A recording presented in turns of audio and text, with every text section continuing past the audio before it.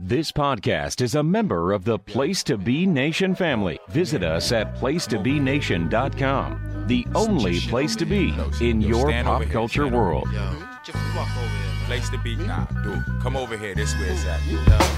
Yo. Place to be is on my side, dude. Cause you don't wanna be the target when I fly the coop. Nah, place to be is on my side, dude. Cause you don't wanna be the target when I fly the coop. Buenos dias. We call it the place to be. Yes, the place to be. Then I shall be. It is contagious. It is the place to be, and we are live each and every Monday. To do worse than Josh Richard. Place to Be Nation proudly presents a powerful pair of pro wrestling pundits.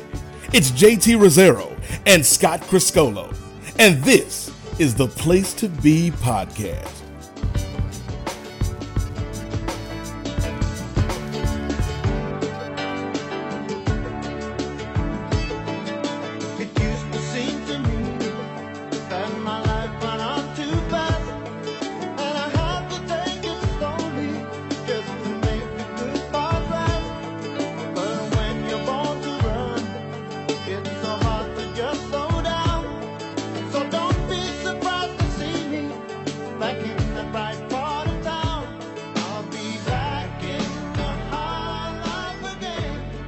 Place to Be Nation, welcome back to another great episode of the one and only Place to Be podcast. I am your co-host, Just Rosero, from you here on this Monday evening, and joining me as always for the first time in 2023 is my PIC, Mr. Scott Criscolo. Scott, how are you? Happy New Year, JR. Happy New Year, PTB Wrestling Network. Welcome to episode 619 of the longest running episodic by the fucking gold standard. Sir, we are... well, if you're listening to this the night we drop, the second, we're about 6 weeks away from our 13th anniversary. Crazy. Right? Yeah. Well, yep. And actually, pretty much almost to the day, it's I think it's pretty fitting. We're going to be doing WrestleMania 25. It'll be I guess we'll call that our anniversary episode. Right. Yep. And we'll have a very good guest that we're excited about. One of our always originals. So I think it'll be a lot of fun, actually. I think that worked out well timing wise. So I agree 100%. Christmas is in the rearview mirror. I hope you had a nice one, JR. Looked like you did with the family and everyone, even with your hodgepodge kitchen. Almost done though? Yeah, it's about 98% done. So good. I look forward to seeing it when it's. I saw it in two stages. When we went for the Silverback's birthday, it was very bare bones, and then when I saw you for our usual DAT weekend of fun and games, it had reached the next level. I think you had cabinets by then. Yes. And now you're. No, it's done. So. Yeah, we're living up there. It's just a couple little things that got to get ticked off, but we're almost done, which is good because I'm done living in a dust bowl. Everything crammed in the basement, so definitely a challenge. What it's not a challenge, though, is that we're wrapping up 2008. Yes, we are. Tonight. It's our final pay-per-view already, our second full calendar year in the books. Of course, normally we would have a third guest, but in deja vu, I feel like we've done this before. Yes. Last minute, unfortunately, our guest had to bow out, and that man is Mr. Steve Bennett. He did send a statement to read in his absence, and a quote, "This blizzard is bullshit," unquote. And of course, if anyone's been following the news, Buffalo and the surrounding areas is completely buried in snow. Steve told me his brother got 50 inches. Oh, Jesus. Wow. Yeah, and it's just like there's so much lake effect and drifting and everything else. It's just insane. So he's been trapped. He's without power. You know, that their Christmas was basically torched. So it's been a rough go up there. I know. I'm glad he's safe. I think there's actually been some fatalities, sadly.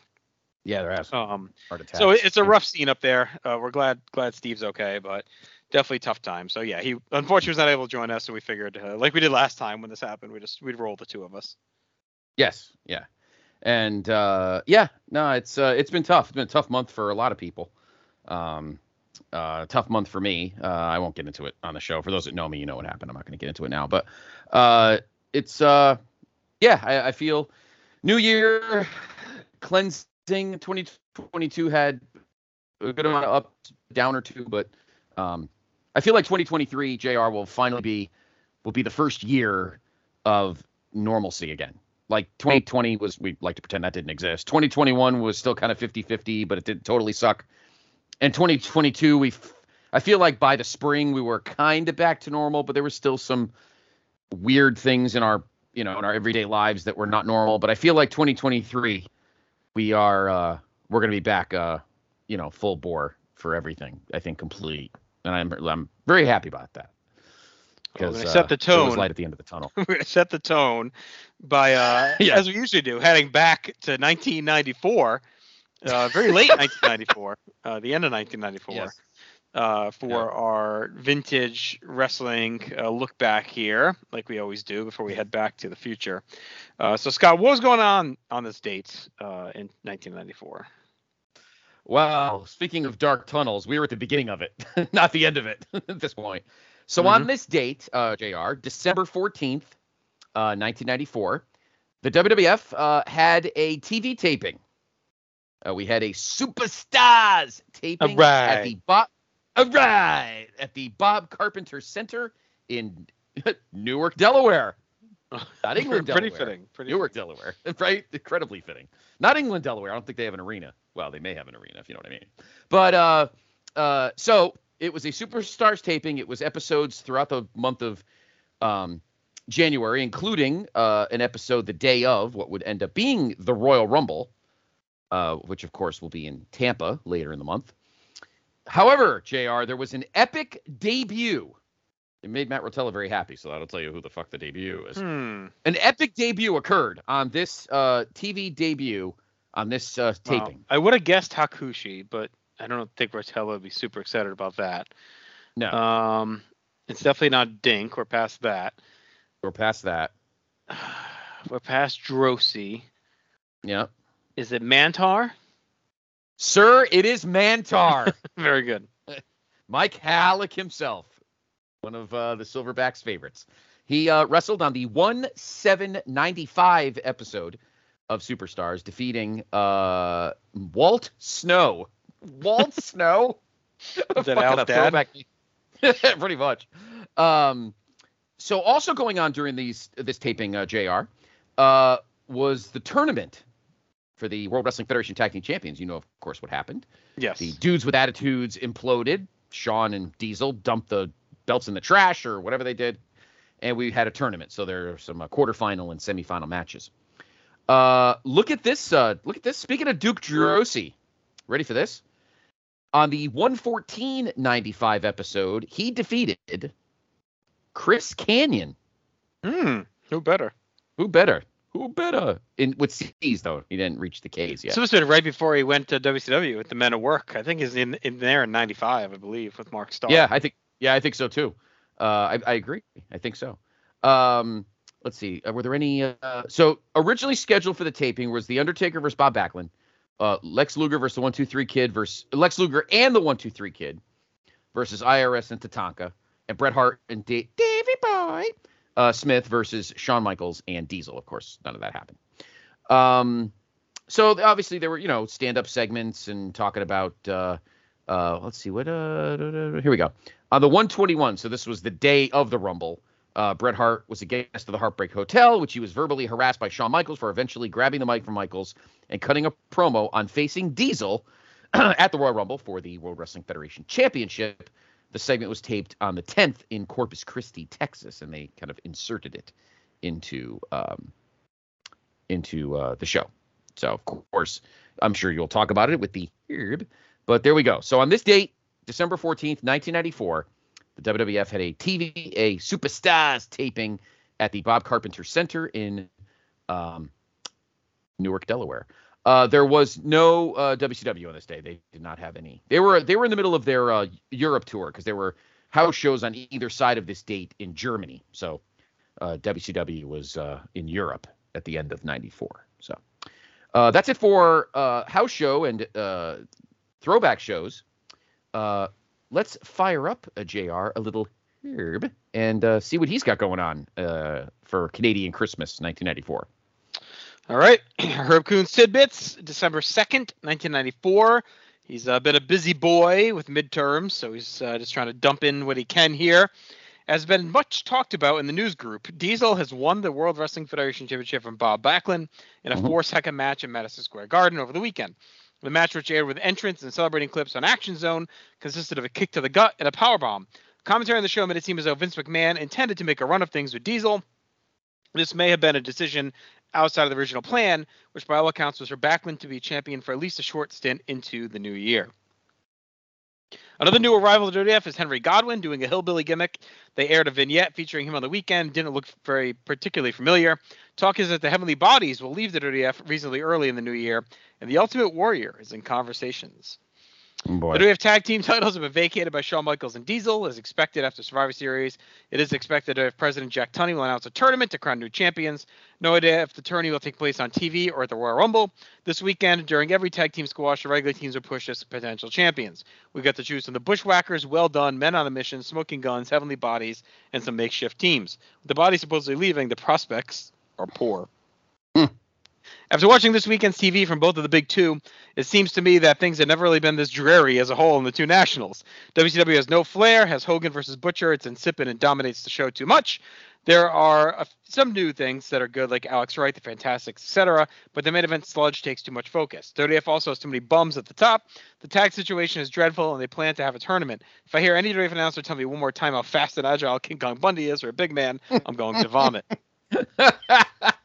Starrcade on December 27th. Hulk Hogan versus Butcher, Sting versus Avalanche, Duggan versus Vader for the U.S. title, Sullivan versus Mr. T, Nasty Boys versus the Harlem Heat, Johnny B. Bad versus the Honky Tonk Man for the TV title, and Alex Wright versus Jean-Paul Levesque.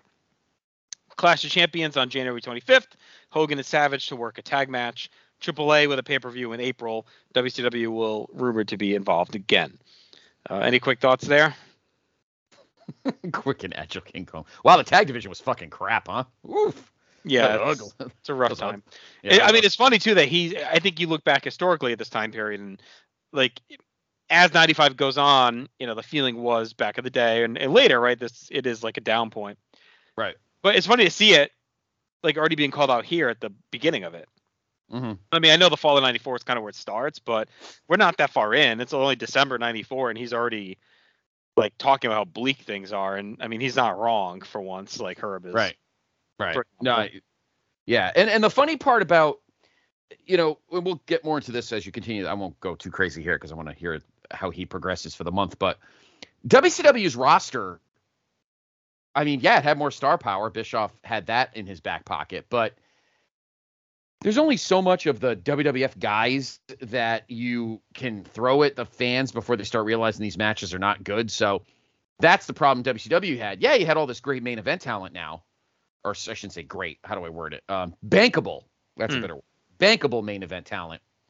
Not exactly the best in-ring. I think those days have long gone. WWF has Shawn and they have Brett. And, I mean, Diesel will end up looking good depending on who he's in the ring with.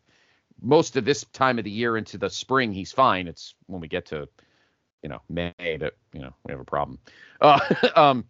So, I mean, the rosters definitely are thin. It's crazy, too.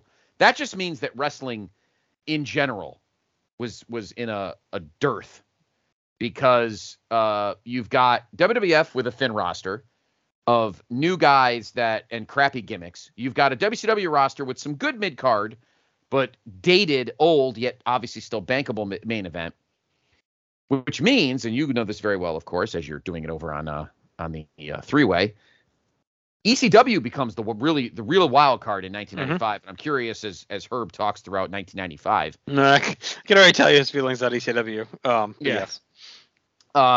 Because that's where, he could say what he wants, but that's what people were watching.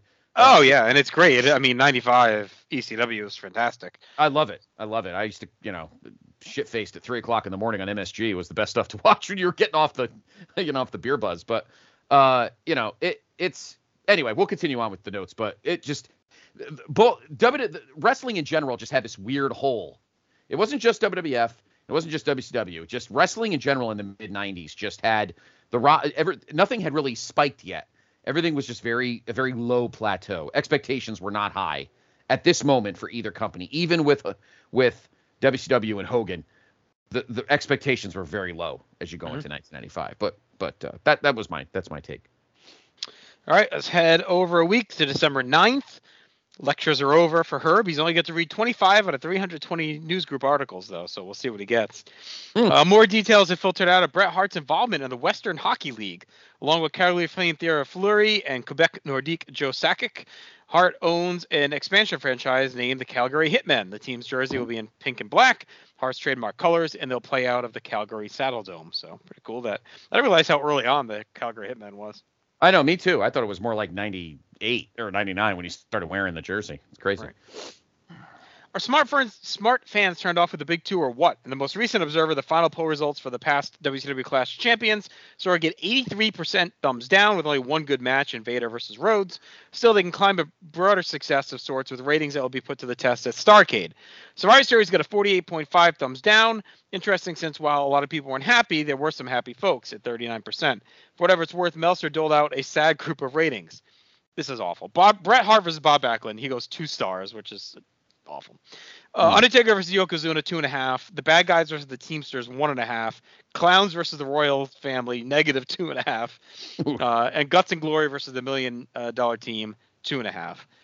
I don't disagree with too many of them there. I think the Teamsters deal is low. I think that match is better than that.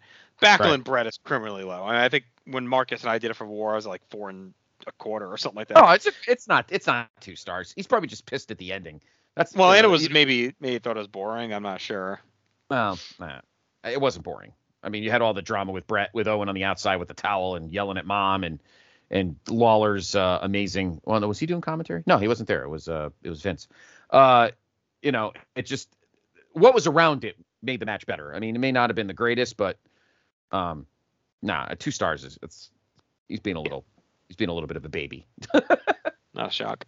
Meltzer also played it cautious about Diesel's champion, saying that WWF had better dish him out in small doses to avoid his many weaknesses, and that a great deal of his charisma was the ability to stand there and do nothing and take the rub off of Shawn Michaels. Ouch, you thought I was critical of Diesel. Oof. I mean, I think he had more charisma than that at this point. But very much so. Yeah, he did. Yeah. He did. Jinsei Shinzaki debuted at WWF this coming week as Sakushi. Akio Sato is his manager. Pig farmer Henry Godwin seems to be a hillbilly with a heel twist. It is played by Mark Canterbury, who is Shanghai Pierce, one of the Texicans in WCW. Yokozuna and Bret Hart are supposedly only gone for a little bit, will return in the new year, although talk persists that both may end up in WCW. Eric Bischoff went so far to mention pink and black in his terrible commentary this past weekend. Brian Armstrong debuted as a bodyguard for TV that airs this week. There's also a lot of talk that Dan Kroffat and Doug Furnace will debut here in the near future. This would be tremendous while the bodies are around, or if the following rumor come true, that Chris Candido and Louis Spicoli may team in the promotion, managed by Tammy Fitch. Spicoli is certainly coming in, and Fitch seems ready to take on a TV role anyhow. Candido would have to give up his All Japan work for this. So, again, pretty cool here. I mean, he's ahead of the game. I think Skip and Sonny debut in May, I believe. I don't know about Radford. It sucks that they pivoted, because this could have been much better if they just do Candido and Spicoli as a team. I agree. No, I agree. How many times, Herb, are you gonna say that fucking Brett's gonna go to WCW? It's probably like the 27th time that JR has done the fucking Herb notes, and Brett's just, I don't know. Oh, I'm sorry, Herb. This isn't like McDonald's where you quit and go work at Burger King. That's not how this works. He still had a contract, so I don't know what the hell you keep saying. He's ready. He's ready for the jump. Ready for the jump, yeah. I'm ready for the jump since what, 1990? It's like, come on. It's crazy too that they're already talking about Furnace and Kroffat coming in. I mean, they don't come in for another 2 years. 2 years, yeah. Well, they talk a lot. I mean, they were in EC. Were they in ECW at this point? No, they don't show up there until right before they go to WWF, like mid '96 is when they pop up. Mid '96, right? All right. What are they? Japan, probably. Yeah, they're probably Japan. Yeah, all Japan, probably. Yeah, with the 4 pillars. I think he wrestled them a few times. So, yeah, I mean, he's not wrong on a lot of the. I mean, those Survivor Series. I mean, Herb, stop being so fucking bitter, will you? God, grow up. Seriously, 2 stars. Come on, really? Yes, the midgets were shit. I get that, but I mean, really, 2 stars for Brett and Backlund. Come on. Both Curt Hennig and Rick Rude appeared on camera at the WCW tapings that air in the next couple of weeks, that must be a fake report. I mean, Hennig's definitely not there. Randy Savage appeared on camera this past weekend, gave a constipated interview, hinting that he would be a face supporting Hogan or a heel attacking him, and we'll find out at Starrcade. Rumors that he'll be a face for a bit and turn heel in the new year with Elizabeth coming in, and storyline even get the title from Hogan for a stint. Yeah, it might be old news and likely will stink, even if Savage returns to form, but my luck, it will be a draw. Mm-hmm. Bam Bam Bigelow and King Kong Bundy are favored to win the tag team titles, with Bigelow turning face to set up a feud between the two teams. Obviously doesn't happen. Nope. Starrcade, same card as last time. Same with the Clash. So let's go ahead and do our last batch for tonight, December 15th. Yep. Again, talks about proctoring and final exams. Steve Austin is out of commission for at least 8 more months. Another great worker falls out of the mix. Arn Anderson may be sidelined for a while, too. On the bright side, Blacktop Bully will start in the new year. And there's always the Cruiserweight tournament, right? Starrcade looks the same to me. Harlem Heat with the tag team titles is a recent WCW taping, so it's possible the tag match will become a title match. It will depend on when they plan to air the change. This is certainly the worst WCW lineup in a long time, and I wouldn't order it even if I were home that day. It's like my parents will want to see the show. That's hardcore. They watch New Japan, All Japan Women, Smoky Mountain, WCW, WWF, and whatever indie stuff I pass by regularly. The only thing I've rejected outright is ECW, based more on the TV show, which have annoying things than worthwhile things for them. They acknowledge that the card stinks, but they still said they'd be interested to watch it, perhaps quickly. So they go. Herb's Parents, Diehards from Hog Mountain, perhaps. Avalanche may have to work the show injured. Will anybody even notice? There's a joke in there somehow, but the big guy has a torn groin. Randy Savage will appear on the show as a babyface. He has teased that he could be Hogan's ally or enemy in the desperate hope that something could be interesting. There's a lot of talk that Hogan will drop the WCW title to Butcher at this show as a big surprise, doing an injury angle to lead to Savage making a save to start the Clash. Imagine that. I mean, WCW is not even that fucked up to put the belt on Beefcake in 1994. Herb, and this isn't even a joke. What are you smoking? Oh my God. No one's that stupid. At least I hope not. WCW will run another all-nighter on January 20th as a tribute to Ricky Steamboat. Those are always cool, of course. Yeah. Clash on January 25th will feature Butcher versus Randy Savage and Blacktop Bully versus Dustin Rhodes. Rumored. Popular rumors: WCW will win the WCW title in the above match, based on the logic of Hulk Hogan dropping the strap to Butcher, because they want to rerun Hogan versus Savage feud next year. This feud made a lot of money in 1989, and Hogan won't drop the belt directly to Savage, but would to his pal Ed. Boy, WCW has the rumor mill swirling. How does one do a barfing smiley? So there you go. Big hot rumor. Butcher winning the world title and dropping it to Savage at the Clash to set up Savage Hogan too. Oh my God. Hogan couldn't even job to Savage. Oh God, it's terrible. I love the Bigelow's turning. God, Herb, maybe you should go back to your lectures, because Bigelow turning babyface and Butcher winning the title, and oh my God, this stuff's horrendous. The other problem, and Herb just pointed out to it, injuries hurt WCW. You got Austin, who was hurt. You had Arn, who was hurt. Those are two, obviously stalwart mid card guys who put on great matches, and of course we know that Austin would never wrestle for WCW again. And Arn comes back, I don't know, April, I think, or May, something like that.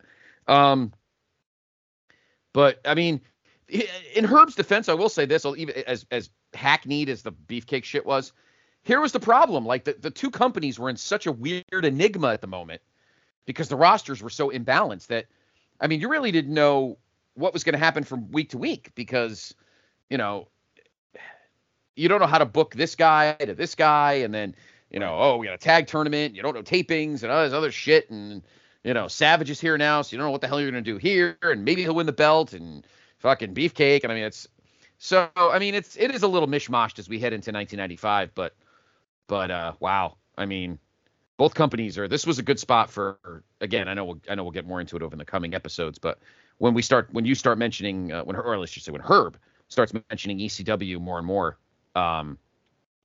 you'll see that's where the spike came that year because the other two companies were fucking crap, but we'll cross that bridge. Well, we'll see if the Butcher gets down on bended knee to ask Hogan to kiss the ring and win that world title. On Bended Knee by Boyz II Men is the number 2 song in the nation this week in 1994. Number 1 still comes a Hot Stepper by Edie Kamosi. Yeah, that brings us in to Scott Criscolo's Vintage Pop Culture Corner.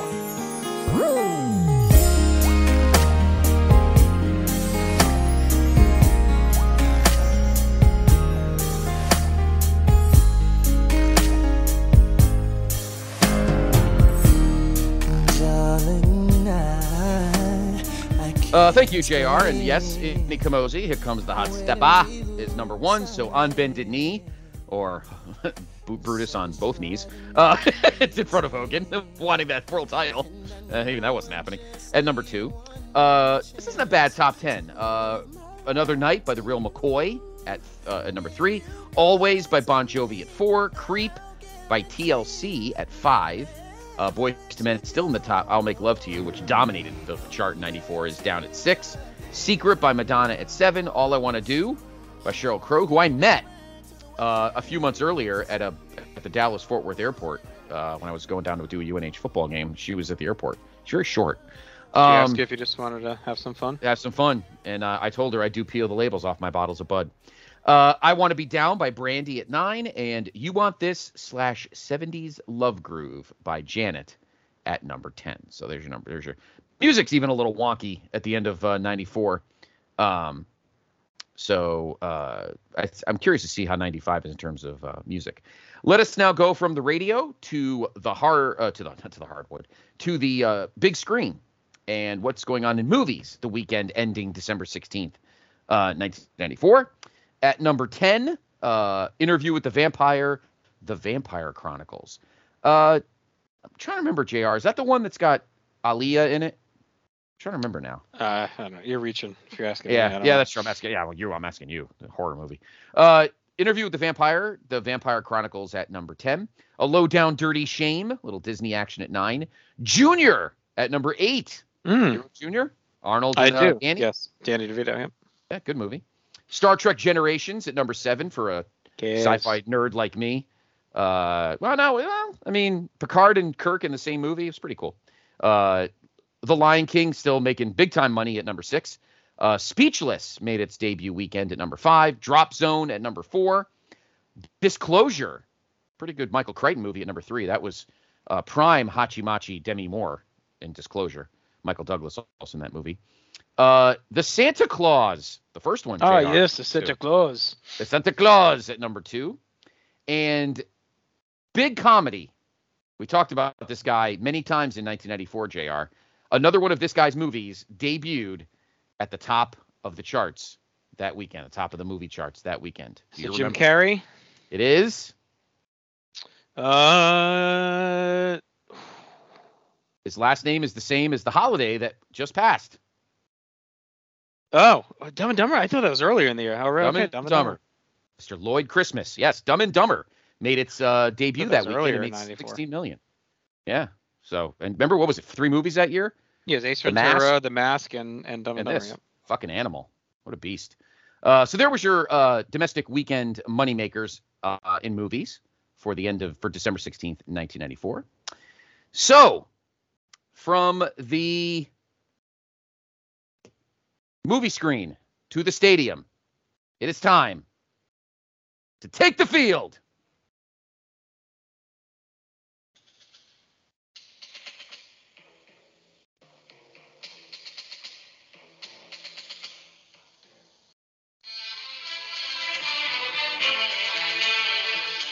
And out of the raid is blowing another game this week. All right. Sad weekend, though, you know. I can't believe poor Franco Harris died 3 days before the 50th anniversary of the play that made him, and only the third Steeler to have his number retired. Steelers are weird like that. I mean, probably one of the greatest dynasties of all time, and the only 3 guys whose numbers are retired is Ernie Stautner, who played before the dynasty, Mean Joe Green, and now Franco. So no Bradshaw, no Swan, no Stallworth. It's crazy that Bradshaw is not. I know, right? I'm crazy. A lot of Jack Lambert, all those guys are all in the Hall of Fame, but their numbers aren't retired. It's crazy. Anyway, it is week 16 of the 1994 NFL season. Now, we did ask our good friend Steve Bennett to give us his picks. He gave me his picks for this. So you, JR, you don't get off the hook. You don't get a forfeit. You do have an opponent. What's the situation here? You versus the field. I am up by 11, 33-22. Wow. So I'd have to pretty much get shut out, which won't happen in this one. No. So it looks like we're going to close out a victorious season here for me. Yes. There you go. All right. So there were 2 Saturday games this week 16. We will begin at the Silverdome in Pontiac, where the Lions host the Minnesota Vikings, JR. I will take the Lions. Okay. Steve also took the Lions. Barry Sanders rushed for $110. Lions win easily, 41-19. Next, we go to Candlestick Park in San Francisco. The 49ers hosting the Denver Broncos. Steve picked the 49ers, JR. Okay, I will as well. All right. Steve Young threw for 350. Niners win comfortably, 42-19. All right, let's go to the Sunday games. We'll go to Rich Stadium in Buffalo, where the Bills hosting the New England Patriots, JR. I'll take Buffalo there. Okay. Steve took the Patriots. Drew Bledsoe threw for 276. Big win for the Pats. 41-17. Big win for the Pats. Next, we go to Soldier Field in Chicago. The Bears hosting the LA Rams. Steve took the Rams. Yeah, I'll take the Rams. Bears win 27-13. Let's go to Lambeau Field in Green Bay. The Packers hosting the Atlanta Falcons, JR. I will take Green Bay at home. So did Steve. Good pick. Brett Favre threw for 321. Packers win 21-17. Let's go to the Meadowlands. The Jets hosting the San Diego Chargers. Let's see whose turn. Steve took the Chargers. I will as well, because this is after the fake spike, and I believe they spiraled. I don't know if they won again after that. So yes, and they didn't win here. Chargers 21, Jets 6. Was Kozlin still head coach? No, this was Pete Carroll, wasn't it? It was Pete Carroll. That was 1 year. Yeah. All right, next, let's go to RFK Stadium in our nation's capital, the artist formerly known as Washington Redskins, hosting the Tampa Bay Buccaneers. Whose turn is it? JR. I will take Washington. So did Steve, and Craig Erickson, the former Hurricane, threw for 267. Bucks win 17-14. I know, right? Next, we'll go to the Hoosier Dome in Indianapolis. The Colts hosting the Miami Dolphins. Steve took the Dolphins. I will as well. Dan Marino threw for 225, but the Colts win a snoozer, 10-6. Ugh. Let's go out to Tempe, to Sun Devil Stadium. The Arizona Cardinals hosting the Cincinnati Bengals, JR. I will take I guess the Cardinals. So did Steve, and good pick. Cardinals win 28-7. Is when, what's his name? Steve Blake. Is that what it was? Steve Blake was the quarterback for the Bengals? Jeff Blake. Was it Jeff? Jeff Blake. Jeff Blake. Steve Blake played tennis. Jeff Blake. So you can tell that things were dark for the Bengals. We go to Arrowhead Stadium in Kansas City. The Chiefs hosting the Houston Oilers. Steve took the Chiefs. Yeah, me too. Well, of course, Joe Cool was quarterbacking the Chiefs. 235 yards from Montana. Chiefs win 31-9. Let's go to Veterans Stadium in Philadelphia. The Eagles hosting the New York Giants, JR. I'll take the Eagles. Steve took the Giants, and Dave Brown threw for 264. Giants win 16-13. Speaking of the Steelers, let's go to Three River Stadium. The Steelers hosting the Cleveland Browns. Let's see who's up. Steve took the Steelers. I'll take the Browns. This would be the Browns' second to last season in existence, or at least the first half of their life. And they lost. Vinny Testaverde, he sounds familiar, doesn't he? Threw for 250, but the Steelers win 17-7. We go to the Kingdome in Seattle. The Seahawks hosting the team whose theme we just heard, the Raiders. JR. I'll take Seattle.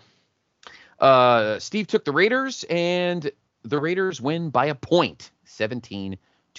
And finally, on Monday night, from the Superdome in New Orleans, the Saints host the two-time defending champion Dallas Cowboys. It is Steve, I think. Yes, and he took Dallas. Okay, me too. Let's say he's gonna know if anyone in that game. Exactly, and of course he remembers the game. He's a Saints fan, and the Cowboys did win 24-16.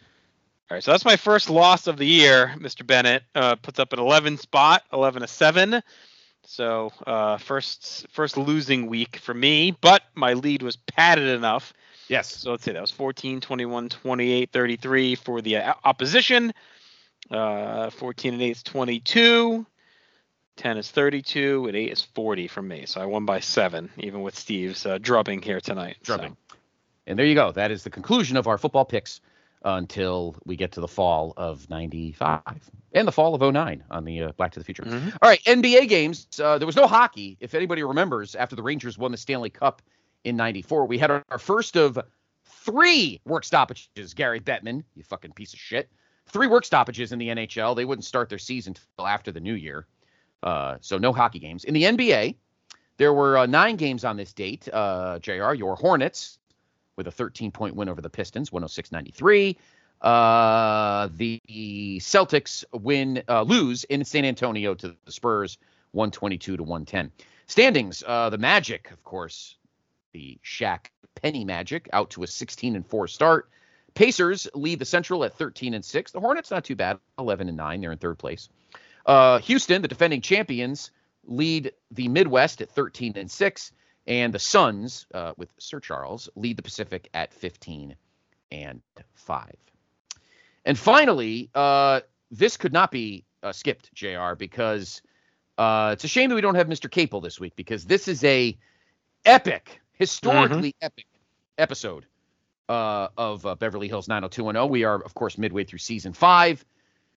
Ooh, this is a long one. The episode aired on this date, December 14th, 1994.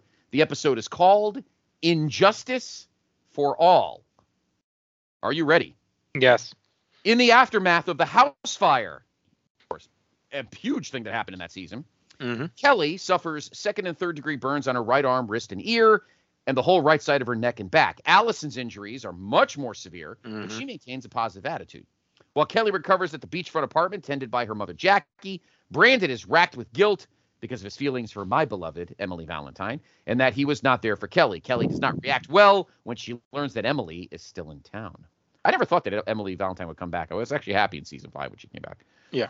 It was a good mix. But after speaking to Dylan over the phone at the halfway house and meeting Emily herself, Kelly learns that Brandon still loves her. Meanwhile, Steve, this is the big one, Steve also feels guilty for the house fire and calls upon his father, Rush, to help out after Griffin abandons him. Oh, Griffin. Mr. Van Deen. When Griffin is found by the police hiding out at his parents' house because he's a piece of shit and brought in, Steve learns to his bewilderment that the police intend to charge both he and Griffin with multiple felonies, which include disturbing the peace, criminal trespassing, holding an illegal rave, arson, damage to private property, 2 counts of attempted manslaughter of Kelly and Allison, etc. Due to Steve's legal troubles, Valerie quickly distances herself from him, which leads Steve to finally realize that Valerie really is a bad person who was only interested in him for his money. Griffin's father hires a professional attorney for Steve and Griffin, where Rush, after looking over the case from behind closed doors with the lawyer, advises both of them to plead no contest to 1 count of disturbing the peace in order so the other charges can be dropped and to avoid jail time. At their arraignment, Steve and Griffin follow Rush's advice, and they both receive 2 years of probation, a $1,000 fine, and 100 hours of community service. And they are also both forbidden from organizing, promoting, and attending dance clubs, raves, or parties for 2 years. Thus It'll be a long wait to get to that Peach Pit After Dark for Steve. That's right. Yeah, right. That's destroying Steve's future plans and career as a party promoter. Steve is furious to learn of this provision that Rush arranged for the judge, but Steve is more shocked and angry minutes later outside the courtroom. It should be thanking me. Yeah, I know, right? When he discovers, I love Rush. When he discovers the truth behind all of this, Griffin had actually later, he actually stole the keys to the Hollywood house from his father's real estate office. Instead of asking for permission to use it for the rave, Griffin lied to Steve about obtaining permission. Afterwards, at the keg house, Steve privately confronts Griffin over the house key theft and the events from that night leading up to the fact that Griffin inadvertently started the fire that put Kelly and the other girl in the hospital. When the smarmy Griffin shows no guilt or remorse over the fire for any of his admitted actions, the enraged Steve physically assaults Griffin and orders him to move out of the keg house and leave the fraternity immediately, as well as never talk to him again. Griffin reluctantly complies. Could Griffin go down, JR, as one of the greatest heels in show history? I think so. He's definitely up there. Excellent job. Excellent job by Casper Van Dien being a fucking scumbag. Elsewhere, Ray's perpetual bad mood confuses Donna. What a shock. He explains that his alcoholic mother always begins drinking around the holidays because his equally drunkard father left her on Christmas Day over 20 years ago and pushing her down a flight of stairs. Interesting. Really? And causing her to have a miscarriage. Elsewhere, Andrea and Jesse throw a party for Hannah's first Hanukkah, which is, of course, the A storyline of this episode. Jesse obtains work as an attorney for those who cannot afford representation and takes his very first court case involving child abuse. Later, Jesse's confidence turns into anger and frustration after the end result of his case, not shown on camera, which is the court's harsh and unfair treatment of his client, a widowed Mexican immigrant father whose 2 children are taken away by social services after a babysitter neglects them. Jesse's angry and unhappy story about the case and lesson about injustice to Steve leads Steve to go to do a good deed. And at the end, Dylan comes home from rehab and is greeted by a letter from a stranger in Michigan who found Erica's note in the LAX bathroom. Do you remember that, sir? From the finale of season 4, pleading for his help. The note reads, Dylan, Kevin and my mother are taking me to Brazil. Help me, Erica. Wow. Time to go confront the pirate. That's right. What an episode. Woo! Season 5. Can't wait till you guys over on 90210 No-So get to season 5. Wow. Powerhouse episode. Epic episodes up and down. It's a crazy run that they get on. Season 4 and 5 just get crazy. But even in season 2, we're really enjoying it. We're back at school now. It's over at 90210so.podbean.com if you're interested in that. Tim Capel, I, and rotating guests going through the history of 90210 from the start. Yes. So it's a fantastic show. Please listen. And and I always talk about season 5 because I feel like, season 3 is my personal favorite season ever. But I always liked season 5 because we thought with Brenda leaving that they were going to be kind of, but obviously Valerie came in and fucking murdered it. And just these storylines have just been really good and just really top notch. So there you go. Epic episode to wrap up our report. And that is it, JR, for our Pop Culture Corner. All right. Why don't we go ahead and head back to the future now to close out the calendar year of 2008 with Armageddon.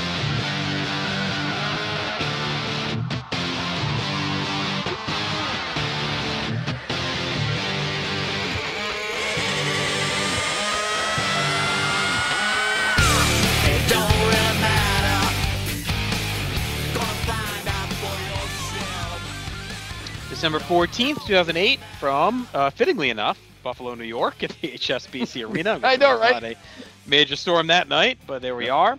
12,500 in attendance, 193,000 buys. This is the 9th and final edition of Armageddon, as of this date, anyway. It's also New York's 23rd pay-per-view, 3rd in Buffalo after Fully Loaded 99, and Bash 05. Very good. On December 4th, former developmental talent Steve Bradley passed away at 32. I remember Bradley's name getting thrown out a lot in the late 90s. Yes. He was definitely hyped quite a bit. Yep. The next day, December 5th, WWE taped their annual tribute to the Troop Show at Camp Liberty in Baghdad. Show aired on December 20th on NBC. On the 12/8 Raw 3 hours episode featured the return of the Slammies for the first time since 1997. The award winners quickly were Wrestler of the Year Chris Jericho, Diva of the Year Beth Phoenix, Tag Team of the Year Morrison and Miz, Match of the Year Michaels versus Flair from WrestleMania, Breakout Star of the Year Vladimir Kozlov, Announce Team of the Year Grisham and Stryker, Finisher of the Year Evan Bourne's Airborne, Couple of the Year Edge and Vicky Guerrero, Extreme Moment of the Year, Jeff Hardy hitting the Swanton Bomb off the Raw set onto Randy Orton on January 14th. The Oh My God Moment of the Year, CM Punk cashing in Money in the Bank on June 30th. The Damn Moment of the Year, Jake Khali hosting the Kiss Cam on November 7th SmackDown. Best OD.com exclusive, The Dirt Sheet with Miz and Morrison. Best musical performance, R-Truth singing his theme song on the 9/15 SmackDown. Best impersonation, Charlie Haas as the Glamour Haas from October 27th. And, of course, Best Landscaper, Mr. Bob Backlund. On December 11th, 08, Gene Snitsky was released. So the Snitsky era ends here, about 4 years after it began. At a tri-branded house show on December 13th, John Morrison and The Miz defeated CM Punk and Kofi Kingston to win the tag team titles. And on December 14th, former ECW regular and WWF developmental talent Mike Bell passed away at 37, of course. If you remember, he was the guy that Perry Saturn roughed up in that infamous match on Shotgun back in, 01 or 2000 or 01. Yeah. Yep. All right, so that is all of our news and notes. We're going to head inside the arena for a pretty basic opening video, kind of straight away, actually, from the usual End of Times style that they'd always do. They feature more about legendary warriors and going to war in different battles versus kind of the end is here type feel they give to Armageddon generally. Jim Ross welcomes us into the arena, and we get right into our opening match, which is Matt Hardy taking on Vladimir Kozlov. Scott, how did we get to this match? Well, sir, on the 11/28 SmackDown, Matt cut a promo saying that he believed Edge and Vicky Guerrero were behind the attack on Jeff, and he would make sure Jeff got his title shot. And later that night, Matt and Kozlov competed in a Beat the Clock challenge, though the match ended in a time limit draw. On the 12/5 SmackDown, Kozlov attacked Matt during his match with the Brian Kendrick, and Kozlov tied him in the ropes before beating him down until officials pulled him away. On the 12/9 ECW, Kozlov made an appearance and attacked Tommy Dreamer as he issued a challenge to Matt for the pay-per-view, and later that night the match was made official as Matt cut a promo saying Kozlov couldn't beat him. And on the Go-Home SmackDown on 12/12, Matt appeared on the Cutting Edge, and Edge talked about who had motive to attack Jeff at Survivor Series, and he said that no one cared about Matt like they do. Jeff and Matt knocked Edge down only for Kozlov to come out and attack Matt. So there we go. All right, our ECW champion heads out. Good pop as always. Grisham and Stryker on the call. Take us through the challenge from Kozlov to Hardy on SmackDown. Feels like a quick step down from Kozlov. He was still undefeated here, but, opening the card against the ECW champion. Stryker says Kozlov speaks a mix of Ukrainian and Russian as he stands stoically at the bell. Non-title match that Teddy Long is allowing, but wouldn't put the title up because Kozlov has never been on ECW. Kozlov batters Hardy to start. Hardy slugs right back at him, not backing down. Kozlov keeps bringing the heavy blows, slings Hardy to the post, attacks a shoulder with strikes and a key lock. The crowd rallies Hardy, but Kozlov hits a nasty spot where he pulls Hardy up by his arm and slams him down for 2. Kozlov keeps the key lock hooked and grinds away at Hardy, hits an armbar DDT for 2. Kozlov goes back to the key lock. Hardy gets the ropes and gets some breathing room. Hardy tries an axe off the top, catches a headbutt to the sternum. Hardy knocks Kozlov outside and runs him into the post. Back inside, Hardy hits a side effect for 2, but he gets mowed down on a leap off the middle rope. Hardy then fires back, but Kozlov flicks him off the middle rope and into the ring post and finishes him off clean with a Baron Graham headbutt and stiff spinebuster. So a pretty fine opener. The crowd is actually into it. I mean, Hardy's been real good in these types of matches. Kozlov's offense is pretty solid, even with the basic submission work. It was rugged overall. A much better fit for Kozlov. Upper mid-card grinder matches with a guy that can bounce around. And another win for Vlad. Tough to have Matt lose here, but he keeps his title. And I thought he looked tough hanging in the whole way. So I went 2 3/4 star. I gave this 2.5 stars. Your match time was 9:02. I was actually surprised. I was surprised that Matt lost this match. I kind of thought, just my personal opinion, I kind of thought that Kozlov was being kind of pushed down the card after losing, not winning the title in the match at Survivor Series. So I thought he kind of just kind of, it was evident that he didn't have main event cachet. So he, just kind of kicked down the mid card. And I kind of thought that Matt was going to win here, but it does lead to something down the line. So it's not a dumb move by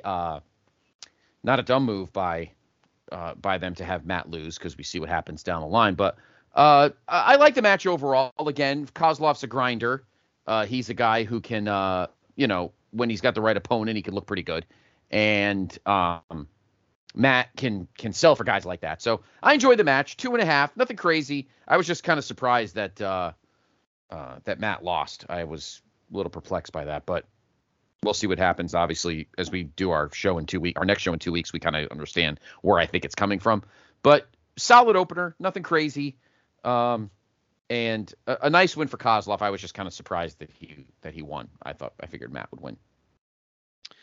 So. All right. Eddie, Jesus.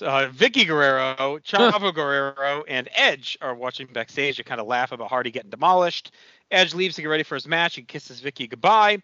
Chavo asks Edge and Vicky how Edge and Vicky took out Jeff Hardy in the hotel, and Vicky asserts that they were not involved, but he's not buying it. Vicky tells him to go get some coffee.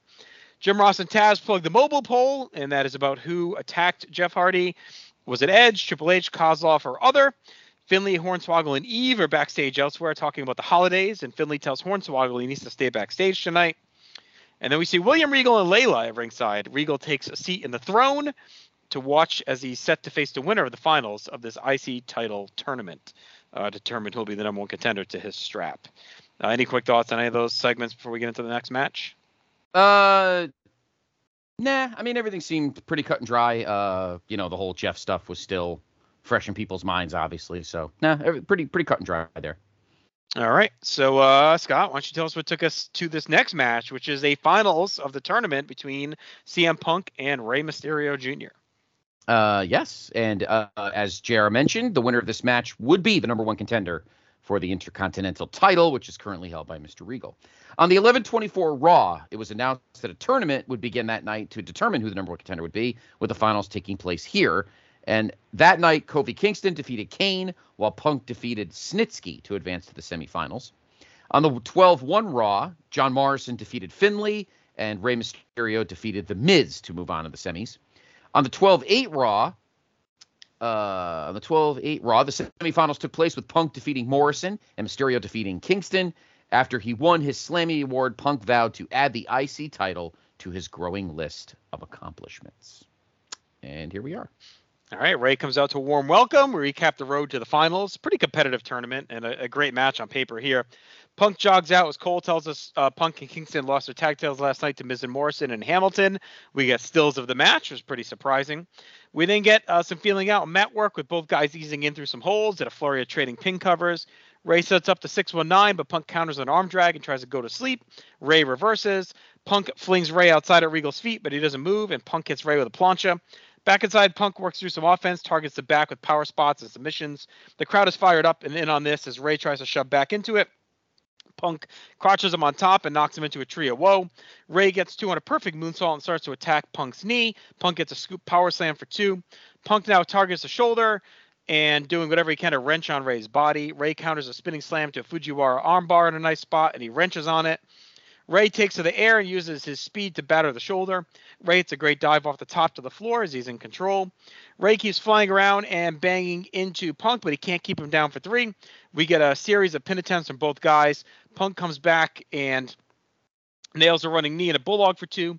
Both guys are pretty worn down and emptying the tank with various pin combinations and strikes. Punk dodges a 619, but Rey counters a GTS with a Rana. Hits a 619, but Punk dodges a splash, and they roll on. Punk fights up and hits a go to sleep and finishes to a pop to become the number one contender for the IC belt. Rey's nose is fucked up, and we see it was off in the finish, and Punk checks on him. They stare down Regal. A pretty good, hard-fought, classic-style match. Just two guys going to war through hard offense and great selling. Just no bullshit. A fight and a good presentation with psychology. A big win for Punk, who's set up to feud with Regal now for the IC title.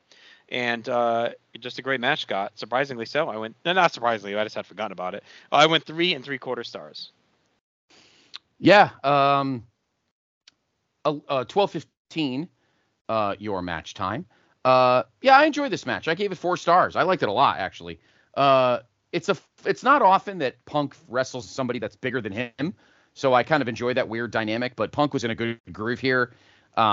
Rey, to this point, is just really good every week. I mean, this is his wheelhouse. I know when we talked to when we had our show with Will earlier last year, and we talked about the GWWE. He was big onto Rey, and this was really Rey's good run right here. And he was just good with anybody. So I really enjoyed this match. I enjoyed kind of the grinding.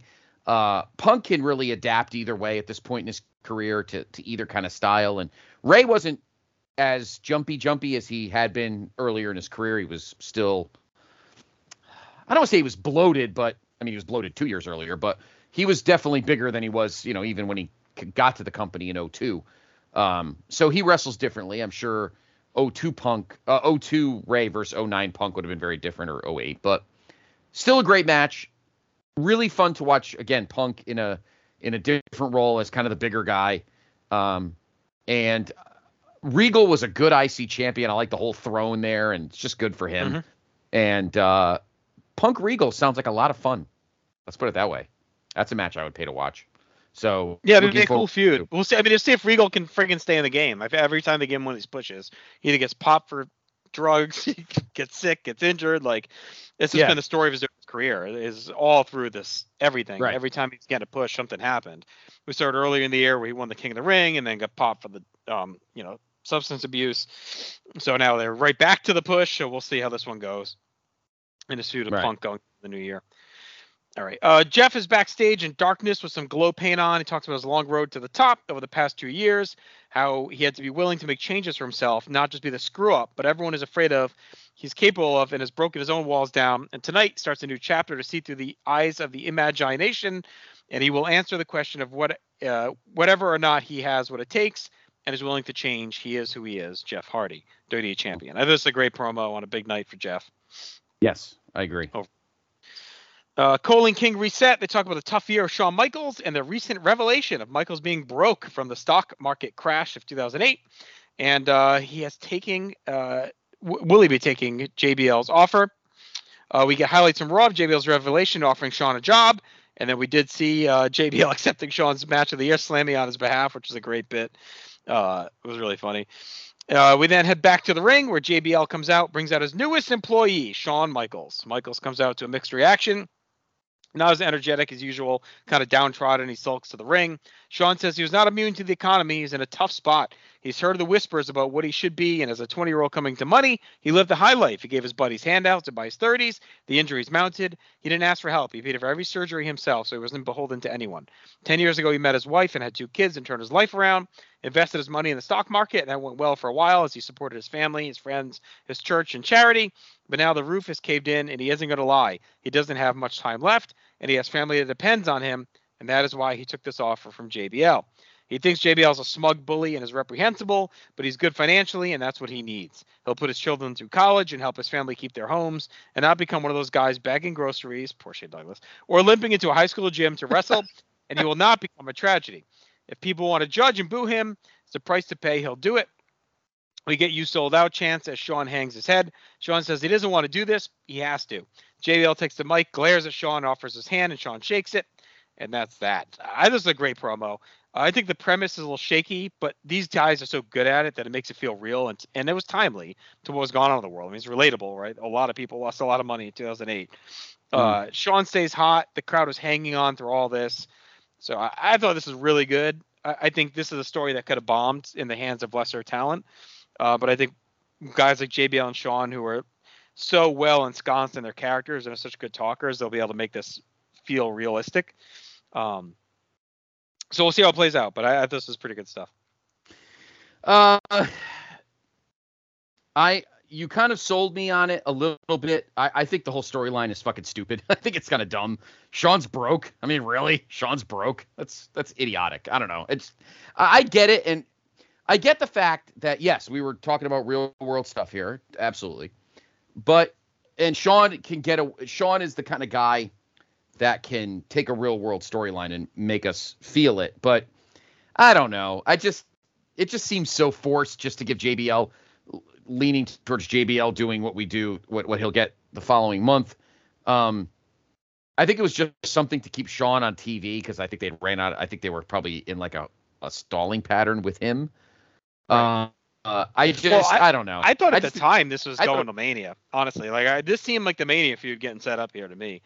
Back in 2008, I just figured he would work for him, they'd blow up, and then Shawn would get his freedom at Mania. I mean, that's what it seemed like at the time. I'm sure JBL would have loved that. JBL could have had his first 4.5-star match in wrestling. I mean, the match that happens to Shawn doesn't seem at this point like anything on the radar. So I mean, what else would there have been? You know? Right. I don't know. The whole thing of him being broke just seemed really, I don't know, stupid.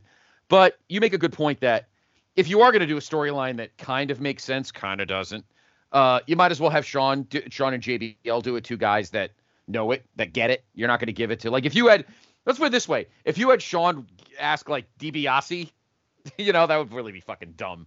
It had to be somebody that could be believable to you and a good heel. And so I definitely will give you that the people put in these spots make it better. But again, I don't know. Just the storyline was kind of silly, but I mean, it made sense. I get that. I don't know. A WWE superstar being broke and having a counter on somebody else. I don't know.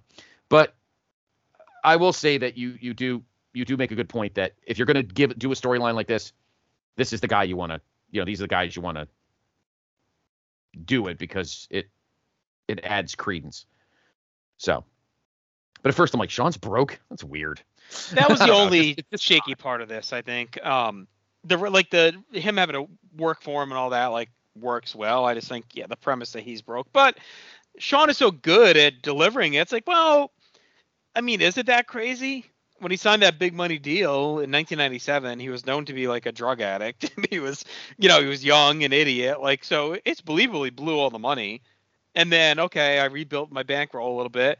And hey, just like everyone else, this dude made some bad investments and got fucked in 2008. Like, he was not alone. So, like, I don't think it's that crazy given the timeliness of the storyline.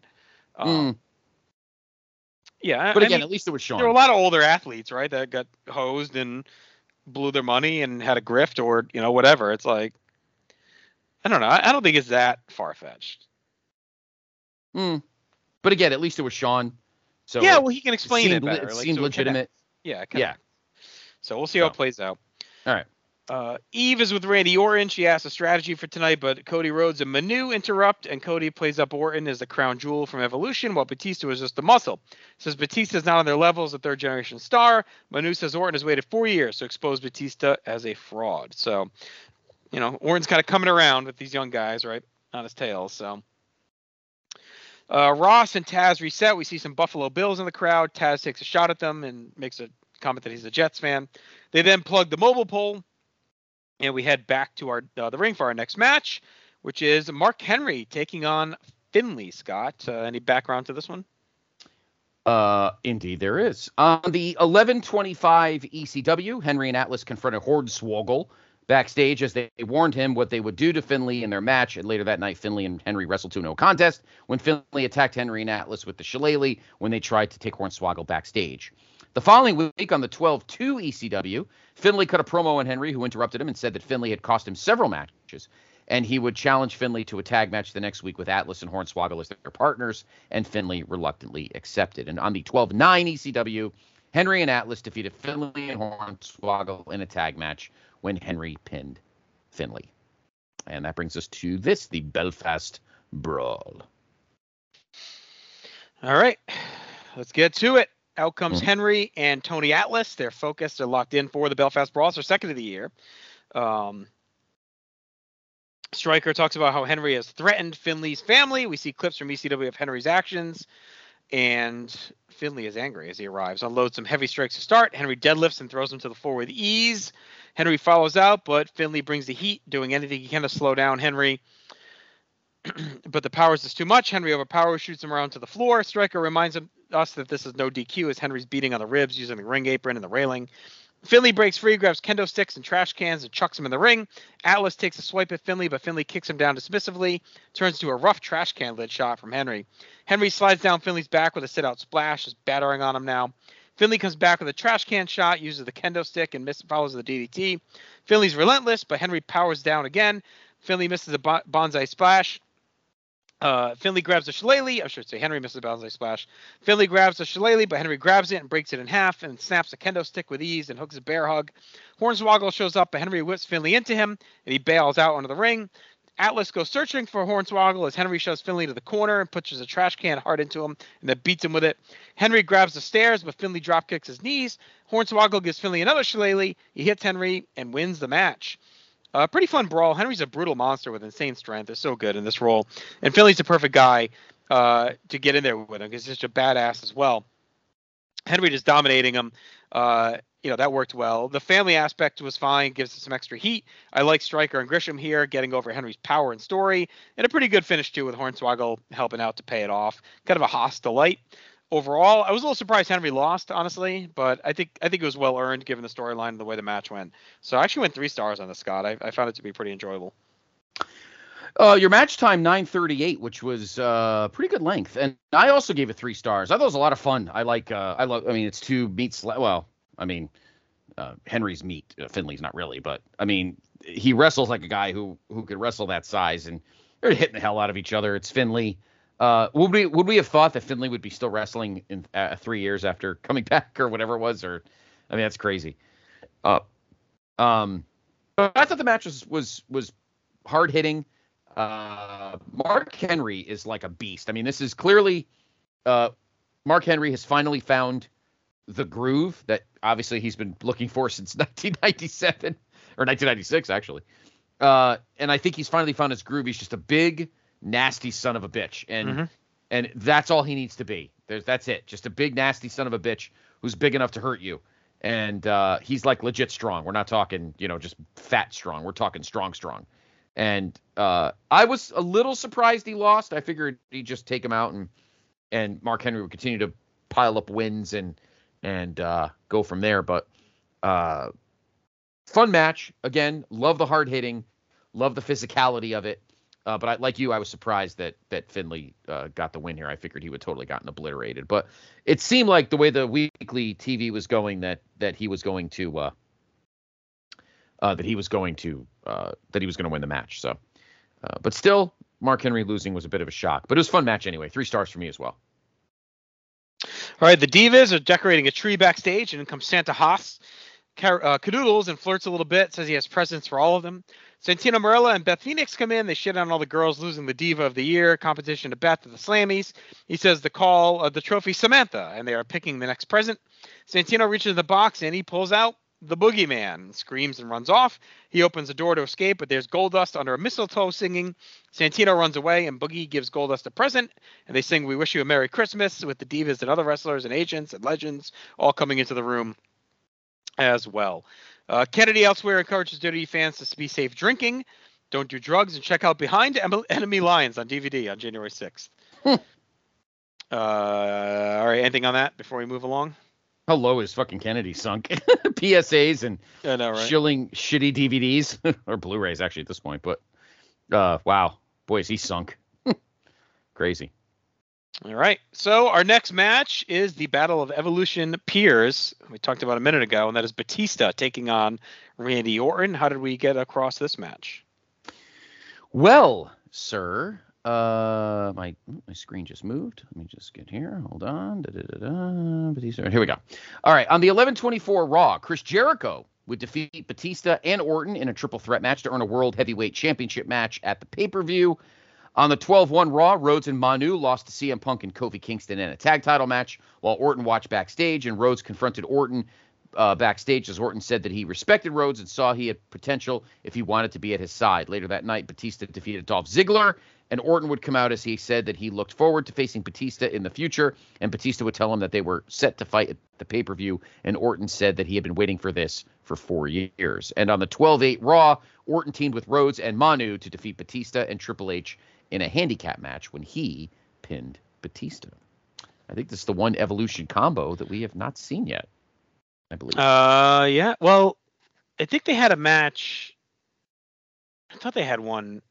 Was it earlier this year on Raw? And there was right after Mania, maybe, or maybe it was 07. They definitely had a match on Raw that was real good. I think it was earlier in 08. I feel like it was right after Mania. Okay, I'll have to take a look because I feel like they didn't. I feel like they didn't, but you might be right. There might be one sneaking around somewhere. There's a Raw match out there, and I'm pretty sure it was before this. That was awesome. It was like a random one-off that they had. But anyway, this is the real first time they have a big feud. And they're both peaking, so it's perfect timing. Batista has an awesome star entrance as always. Orton saunters out with Rhodes and Manu, finally adopting the young stars to his army. We get a powerful lockup to start. We're off and running with some quick control holds, swapping back and forth. Batista ends up outside. Cody and Manu pounce. They get thrown out, so Orton is now left alone. Orton works over Batista with some basic strikes. Batista roars back with heavy clotheslines and a big power slam. Orton counters a Batista bomb with a neck breaker. Orton cranks on the head. Batista throws him hard to the floor, grabs his rehabbed collarbone, which is a cool touch. Orton catches Batista on the way back in and snaps him with a hanging DDT in a nasty spot. Orton settles back in and slowly beats on Batista's neck with precision strikes and a tight chin lock and a rear naked choke. Batista uses his power to break free. We get a slugfest into Batista clotheslines. They knock Orton to the floor. Batista follows and shoots Orton back inside. He heads up top, but Orton blocks him and follows. Hits a great superplex for 2. Batista comes back with a spine buster for 2. Loads a Batista bomb, but Orton slips out and tries an RKO. Batista counters to a side slam for 2. Orton blocks a spear with a kick and hits an inverted backbreaker for 2. and ends up setting up an RKO, but Batista shrugs it off, hits a rock bottom for a great near fall. Orton slugs back in, hits a DDT, but Batista blocks a punt, hammers away, yanks Orton for the corner, and finishes him off with a vicious Batista bomb for the clean win. Well done battle here with the focus on Batista's neck and Orton's shoulder. A lot of ebbing and flowing down the stretch with a ton of teases into the finish. The story was very good here as well. Just two dudes that have a history of going to war. Lots of heavy power offense and big bombs that connected well with an engaged crowd. Batista wins clean and stays rolling, and Orton showed up great too. I went 3.5, Scott. This was a real lot of fun. I agree. I'm looking right now before I give my comments. I'm on Cage Match right now, and I'm looking all of Batista's matches from 2008. And most of these, he's teaming with Taker. Why do you think he fought? I don't know. I could have sworn Edge and MVP. At some point. Let me see. I'll try and find it. Go ahead. Give your thoughts. Okay.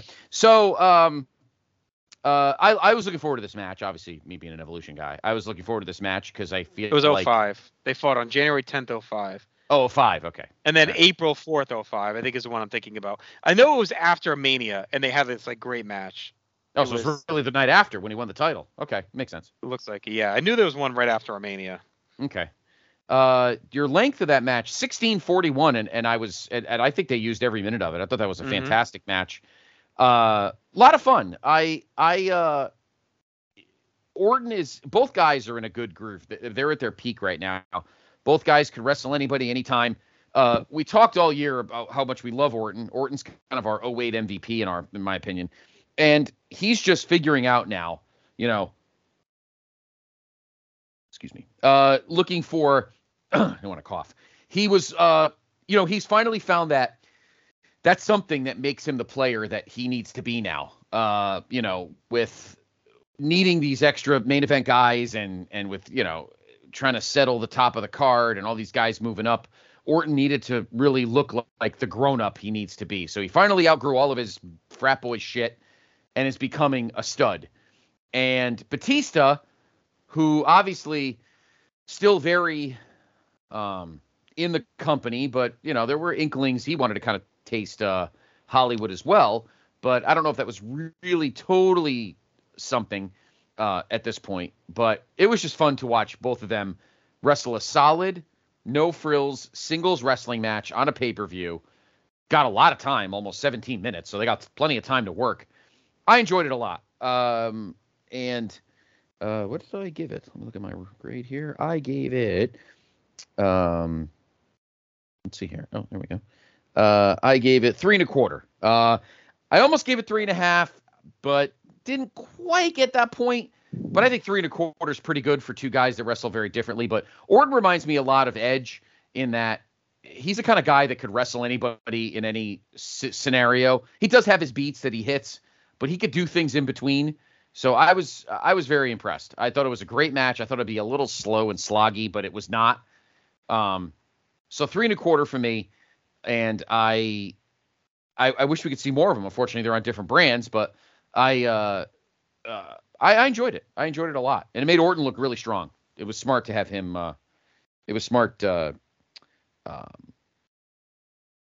him to get the win. Right? He got the win. Right? Orton won that match, right? No, Batista wins clean. I just brain farted. That's what I thought. Okay, I just brain farted. I might have almost had Orton win this match. Now that I think about it, I almost might have had Orton win this match. But either way, it's a great match. Enjoyed it a ton. And I just love watching Orton now. He's become a good mechanic in the ring. He's finally learned. He's grown. But I have to say, I kind of thought he should win the match. But that's just me. Yeah, I mean, it's crazy just how little, too, that these guys have fought over the years, given how long they were together in the company and they had history. So it's just random. But they do deliver. And, yeah, it would be great to see more. I'm fine with Batista going over clean. I think it was a good choice. As they continue to rebuild him, and he's had a good year. It's been nice to see him not just getting tons of title shots again. He's been doing some different stuff, so it's been a good change. All right, we get a recap of the Slammies, and then we head to our next match, which features our Divas. Scott, any build to this one? All right, we have some elves, shall we say, JR. It is Michelle McCool. Well, here we go. On the 11/24 Raw, James teamed with Candice Michelle and the returning Melina to defeat Hall, Beth Phoenix, and Katie Lee Burchill in a 6-woman tag. On the 11/28 SmackDown, Maryse, Victoria, and Natalya defeated McCool, Brie, and Nikki Bella in a 6-woman tag, and McCool argued with the Bellas after the match as Maria came out to calm things down, only for McCool to shove her to the mat. And on the 12/5 SmackDown, Maria defeated McCool in a non-title match, and she would celebrate backstage with the Bellas and the Colognes until McCool came backstage and kicked her while saying she got what she deserved. So the teams are Michelle McCool, Maria, Mickie James, and Kelly Kelly against Maryse, Jillian, Natalya, and Victoria in a Santa's Little Helper match. All right, time for some holiday cheer. The Divas head out in their Santa gear, faces in red, the heels are in green. We have all 6 announcers piped in for this one. Pretty good depth on the female side. They really built up the division. Like, it's becoming a little bit more serious, despite this gimmick here. They're still being presented in a way that feels like it's a little bit more legitimate, and the depth is really built up. So there's more than, you might have had like maybe a handful in the past of legit, and all 8 of these, I should say, have been Divas have been presented well. Mm-hmm. King asked each announcer who the favorites are as we oscillate through different combinations. Stryker calls Kelly a hot Hebrew, and lots of jovial goofing in the booth. The women are working hard. Formats like this work well because they can hit quick and switch off, which helps the structure and flow as they continue to learn. Natalya gets a lot of shine in there as Ross mocks King's penis. Just a bit much on all this. Jillian's super aggressive. Cole mocks the 70s references being rolled out. Maria gets a big tag. Taz says her boots are like John Nord, which gets a big pop. Things eventually break down into a big brawl. Michelle finishes Jillian with her finisher and wins the match, and that's it. Great Khali's music hits. He comes out. We get the holiday kiss cam. Michelle wins, but bails out with her title, refuses to pay it off. Mickie, Maria, and Kelly stick around, but we get more stalling and reluctance, kind of dragging the show after we were cruising along. Ranjin Singh has a backup plan. He brings out the real Santa's Little Helper, of course. That is Mae Young. We get some celebrating for the remaining Divas. King says Mae was at the original First Christmas. Khali isn't feeling it, but Singh makes it happen. A lot of fake laughing in the booth as Khali and Mae make out. Kind of the usual stuff here. I thought the match was well organized and balanced, but the announcers really took away from it. Like, they were just goofing off big time, ignoring what was pretty good at times and with a strong finish, just by kind of cracking jokes the entire time. Michelle looked good standing tall. The post-match sucked. I really did not like it at all. I thought it completely dragged it down. Singh is not funny. The crowd didn't care. Mae is Mae, but like, put this on Raw. We didn't need the kiss cam on the pay-per-view. I would have rather had the match get like 3 more minutes and showcase a group of women who are really starting to develop. So I went 2 stars, and I didn't think they did them any favors at all in this one. I agree. I gave it 2 stars as well. I think this was a moderate length match. Let me double check here. It was too far. It was 4:33. Yeah, they could have gone. They could have gone further. That ending that we got is the exact reason why the women's division at this point in history gets mocked. Because it's like, oh yeah, they had a match, but hey, out comes Khali, and let's have all of this shit for the next 7-8 minutes. That's the problem with the women's division. This is where it's really starting to show that, oh my God, we actually have some decent workers now, and they could put on really great matches, and instead we're getting, fucking Khali as a ladies' man. Hasn't that storyline like died out already? Like big heavy or big large dude is sexy beast. I mean, didn't we have that with Mark Henry? We had it with fucking Viscera, the Love Machine, and all that shit. Like, can we let that go, please? It's like so old and dated, and you're ruining what could be a really nice women's division if you gave a shit. And it would only take a couple years for them to actually start giving a shit. Right. Which sucks because there is some really good workers. So it did ruin it. I mean, they got 4.5 minutes. They could have gotten, even maybe 7 minutes and had a little more fun and skipped this crap and could have done it the next night or whatever. Yeah, we didn't need the kiss cam. I know it got over that first time. It won the award, but and if you want to do it, it just didn't have to be as long. Like it was just like way too played out. And, I agree. Singh is not funny, so it was just All right, let's see if we can bounce back with our next match, which features a rematch from Survivor Series, as John Cena now defends his world title against Chris Jericho. Scott, how did Jericho get his rematch?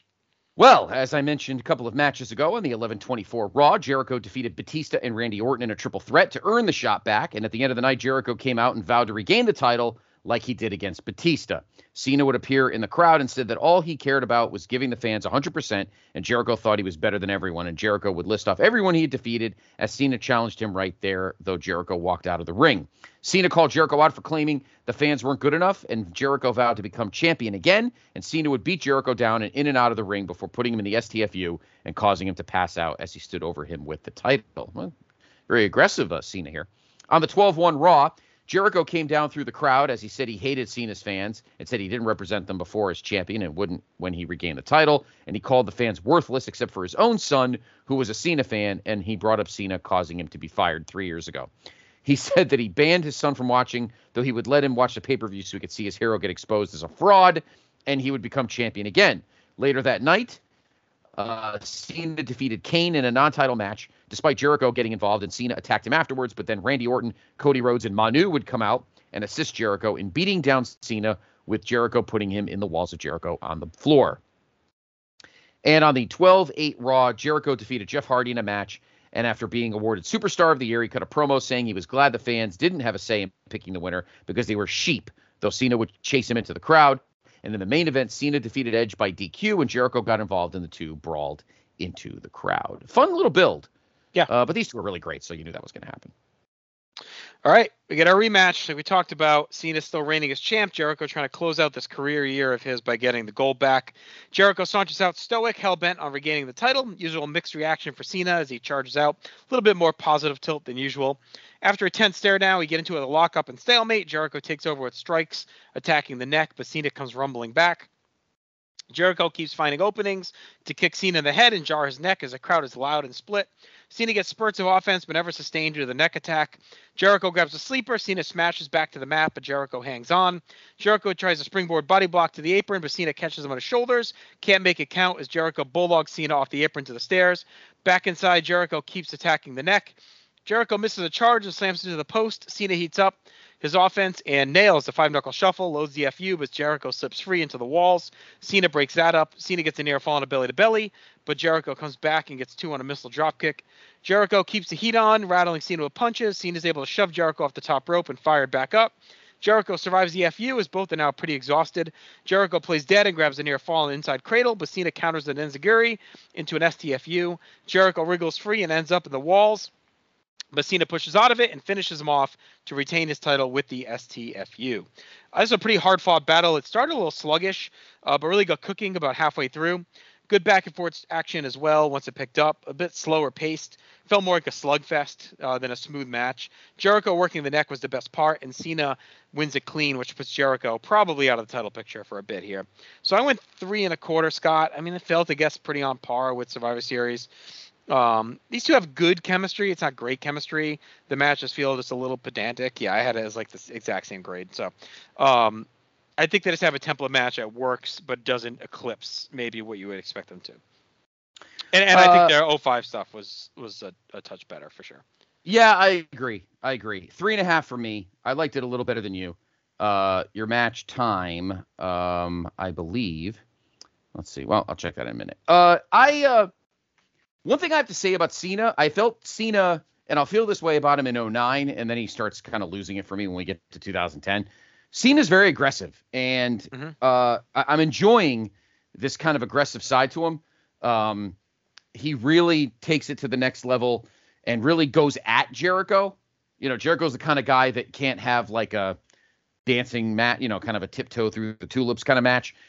Cena sometimes does that, but he didn't do it here. He definitely didn't do it at Survivor Series, and I feel he didn't do it here either. Having said that, Jericho has been, spent most of 2008 wrestling Shawn, and Shawn is not Cena. Well, Cena's not Shawn. Let me say it that way. Two very different, two very different kinds of wrestlers, and I think Jericho just was still kind of in that Shawn mode. I think the Boston crowd at Survivor Series added a little juice. No disrespect, Steve, but the Buffalo crowd didn't have that same juice. And I feel like that little bit is what took the match off than the one they had at Survivor Series. Pedantic. That's a good word. You use that word a lot. It just kind of is a match that's kind of there. It was good. I like Cena's aggressiveness, but it definitely didn't hit that next gear. And I think Jericho is going to kind of go back into the, maybe upper mid card, lower main event now, and Cena moves on to something else. But not an awful match, but I think Jericho, having wrestled Shawn most of the year, you just don't see that here that you did with those matches. All right, JR and Taz give our poll results of who attacked Jeff Hardy. Edge wins with 65%, Other with 23%, Triple H with 7%, and Kozlov with 5%. We then get a video package to hype our main event for the WWE title, and that is Triple H versus Edge versus Jeff Hardy. Scott, and how did we get here? All right. The Cena-Jericho match was 12:43, so there was your time there. All right, on the 11:28 SmackDown, Vicky Guerrero brought out Edge, who said that even though he wasn't 100%, he had to take action after reading about what happened to Jeff, and he said that Jeff was known for letting everyone down, though he wouldn't let Vicky down. Vicky said that the stairwell incident was still under investigation, and Jeff wasn't cleared to wrestle yet, and Jeff and Triple H would both come out only for security to hold them back, as Vicky announced a beat-the-clock challenge to determine the number one contender. Jeff would defeat the Brian Kendrick in 12:13. Matt and Kozlov went to a draw as they failed to beat the time, and then Triple H would defeat Shelton Benjamin at the same time of 12:13, and Jeff would come out and have a stare down with Triple H. On the 12:05 SmackDown, Vicky announced that Jeff and Triple H would face Edge at the pay-per-view in a triple threat match, and Edge would defeat Funaki in a squash. Vicky announced that Jeff and Triple H would compete in a tag gauntlet match. Later that night, Edge and Vicky told Jeff that Triple H was the one who attacked him in the stairwell, and Jeff attacked Triple H as he came in the office. And later that night, Triple H and Jeff defeated Kurt Hawkins and Zack Ryder, only to lose to John Morrison and The Miz as they started brawling into the crowd. On the 12:08 Raw, Edge lost to John Cena by DQ after Chris Jericho got involved, and he would brawl with Cena into the crowd, and then Triple H and Jeff came out and had a stare down with Edge. And on the 12:12 SmackDown, the show opened with Triple H and Jeff brawling in the aisle as Vicky and Chavo Guerrero brought out officials to break it up, and Vicky would end up getting knocked down in the brawl as it continued to the back. In the main event, Triple H and Jeff wrestled to a no contest when Edge came out and laid both men out with spears. I like the psychology. The fact that Jeff Hardy believed Vicky that Triple H did it was kind of fucking stupid, but that's okay. But I did enjoy the build, though. This was a lot of fun. All right, the battle continues. The key players have dominated the scene really all fall. Hunter and Hardy been tied together for a year, really. It feels like this, we're going to pull the trigger, right? Or we're bailing out on this push on Hardy. It can't keep coming up short. He gets his top rival and his top peer, and Hardy is at a breaking point. A lot of pressure. Hunter stomps out first, been a great 15 months for him since his return from injury. Been a nice feature on SmackDown away from Raw. Good reaction. Big pop for Hardy as he dances out. Another big night for him. Edge is out last. His beloved title around his waist. Back in control as Kingpin of SmackDown. Quick start with all three working in and out of a quick pin attempt from Hardy on Edge. Hardy hits the air first with a plancha into Edge with an assist from Hunter, pushing him into the path. Hunter wipes out Hardy on the floor. We get a quick battle with him and Edge, each getting some offense in with a couple of pin attempts. Hardy comes back, but Hunter cuts him off on the way in and turns a pedigree on Edge, but Hardy nails him with the Whisper in the Wind. Hardy and Hunter hit a stacked Whisper, but Hunter breaks up the pin. Hunter loads a pedigree on Hardy, but he counters with a slingshot. A lot of trading of offense here from all three, no lulls. Hardy gets dodges a spear, and Edge takes out Hunter instead. Edge gets knocked outside. Hardy hits a twist of fate on Hunter, heads up top and nails a swanton, but Edge makes a save for a really good blue ball moment. All three battle on the floor, each picking spots and throwing each other around, cutting off any big blows. Hunter breaks out of a pedigree. Hunter breaks out of a pedigree on an announce table, and Edge pounces and spears Hardy off another one and through a third table. Back inside, Hunter hits a pedigree on Edge, but Vladimir Kozlov shows up. He breaks up the pin. He beats up Hunter on the floor until Matt Hardy makes a save to a pop. Jeff goes up top, but Kozlov pops up again and shoves him to the floor. Matt attacks Kozlov, and they fight to the back. Edge gets a close near fall on a spear on Hunter. Edge sets up a concerto on Hunter, but Hardy saves and pastes Edge with the chair. Hardy goes up top, but Hunter pops up and crotches him. Hunter pedigrees Edge and covers, but Hardy hits a swanton onto his back and covers Edge to finally win the WWE World title. He gets a long solo celebration. The commentary lays out to soak in the moment. Jeff eventually goes and poses on top of the entranceway as well as we close out. This is a great match. Had a really fun flow and good pacing, kept chugging along, mixing in some good spots and chaos along the way. Some really good teases with Hardy getting close a couple of times. Seemed like maybe he wouldn't seal it. The final stretch was hot and a great pop as Hardy finally does it and wins the big one. good payoff to his long climb, and a strong main event. He doesn't pin Hunter, but he does pin the champion. So it's kind of this weird toss-up, right? Like I feel like there's a lot of complaints, like, oh, of course Hunter doesn't lay down, whatever. But Hardy did beat Hunter last year. And here he beats the champion. Like, that's what you want, right? To have him pin the champion. And Edge is his rival as much as Triple H, honestly, at this point. So I thought this was fine, the way they went about it. And it's a great call by Ross and Taz as well. So I thought it was the right move. They had to pull the trigger. Hardy has kind of proven himself after the suspension that he's reliable. He is a star. And if you didn't do it here, it would have been too little too late. Like, I don't think you could have even done something where he, like, wins the Rumble and goes to Mania. Like, you had to do it. Like, we've been down the road way too much here. So we closed the year out with him as champion. I went 4 stars, Scott. This was a great match and a really great moment. 17-19, longest match of the night. 4 stars. It was a amazing triple threat. I had 0 problems. Obviously, Jeff Hardy winning. Of course, people complained about, oh, wrong guy got pinned. Who cares? I mean, really? Oh, I mean, if it wasn't Edge and Edge wasn't the champion, I could get it, right? But the fact that Edge is the champion, he pins the champion, and Edge has been tormenting him just as much. There's the feeling that he's the one that attacked him, so there's like a lot of payoff within that too. And he's beat, like we said, he beat Hunter last year, so he does have a win over Hunter. It's not like it hasn't happened.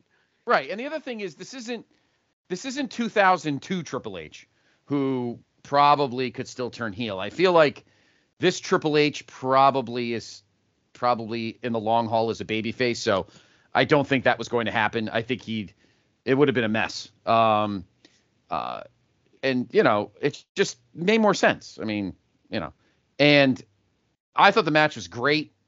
The crowd was so into it, and obviously Jeff winning is the moment that they've all been waiting for. A lot of people thought that he should have done it. The other thing that I saw complaints about was that, oh, he got it on some throwaway secondary show. Why didn't he win it at Survivor Series? Well, not everybody could win every great match on a Big Four show. Get the fuck over it.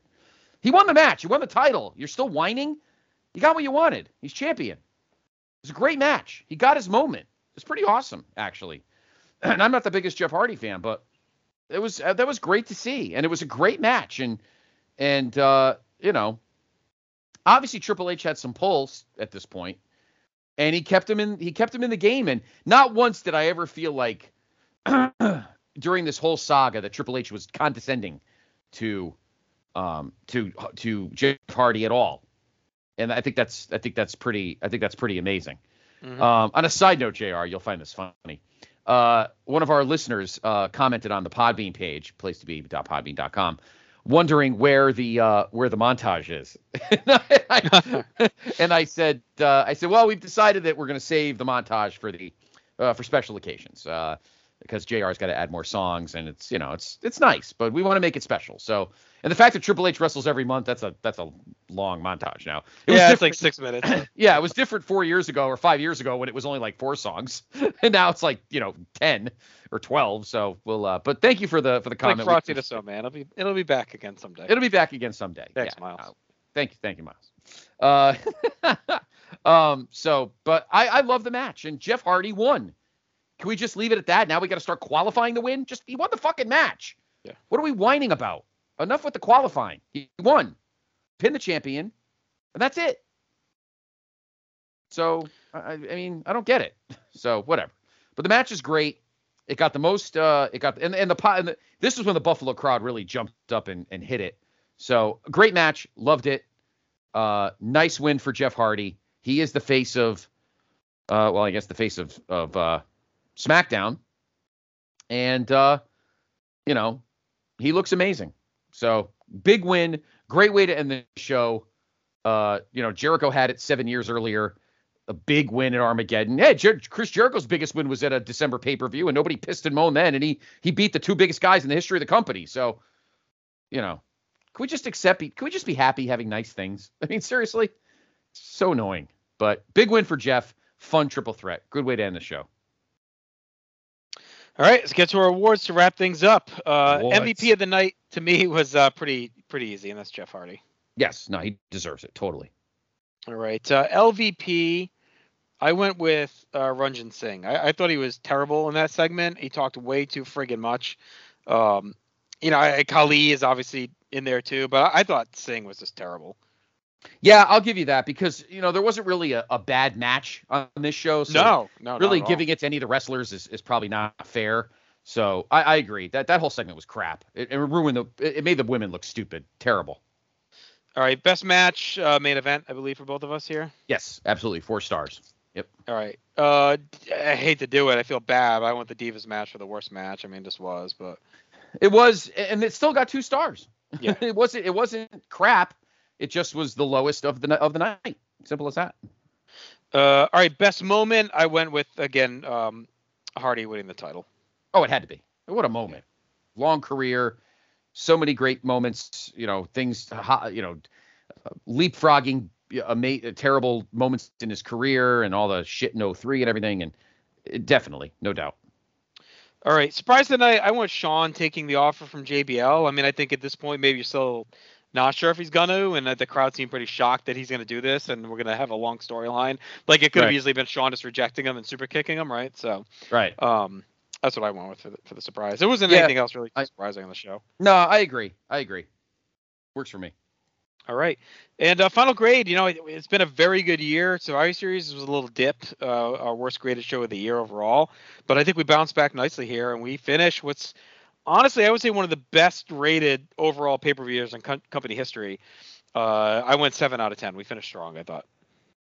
Yeah, I'm looking at my grades. I mean, from Rumble down, I have 8, 7, 6, 6.5, 7, 7.5, 7, 7.5, 7.5, 8.5, 6.5, and 5. So yeah, last couple months have been a little shaky, but this was a lot of fun. Mm-hmm.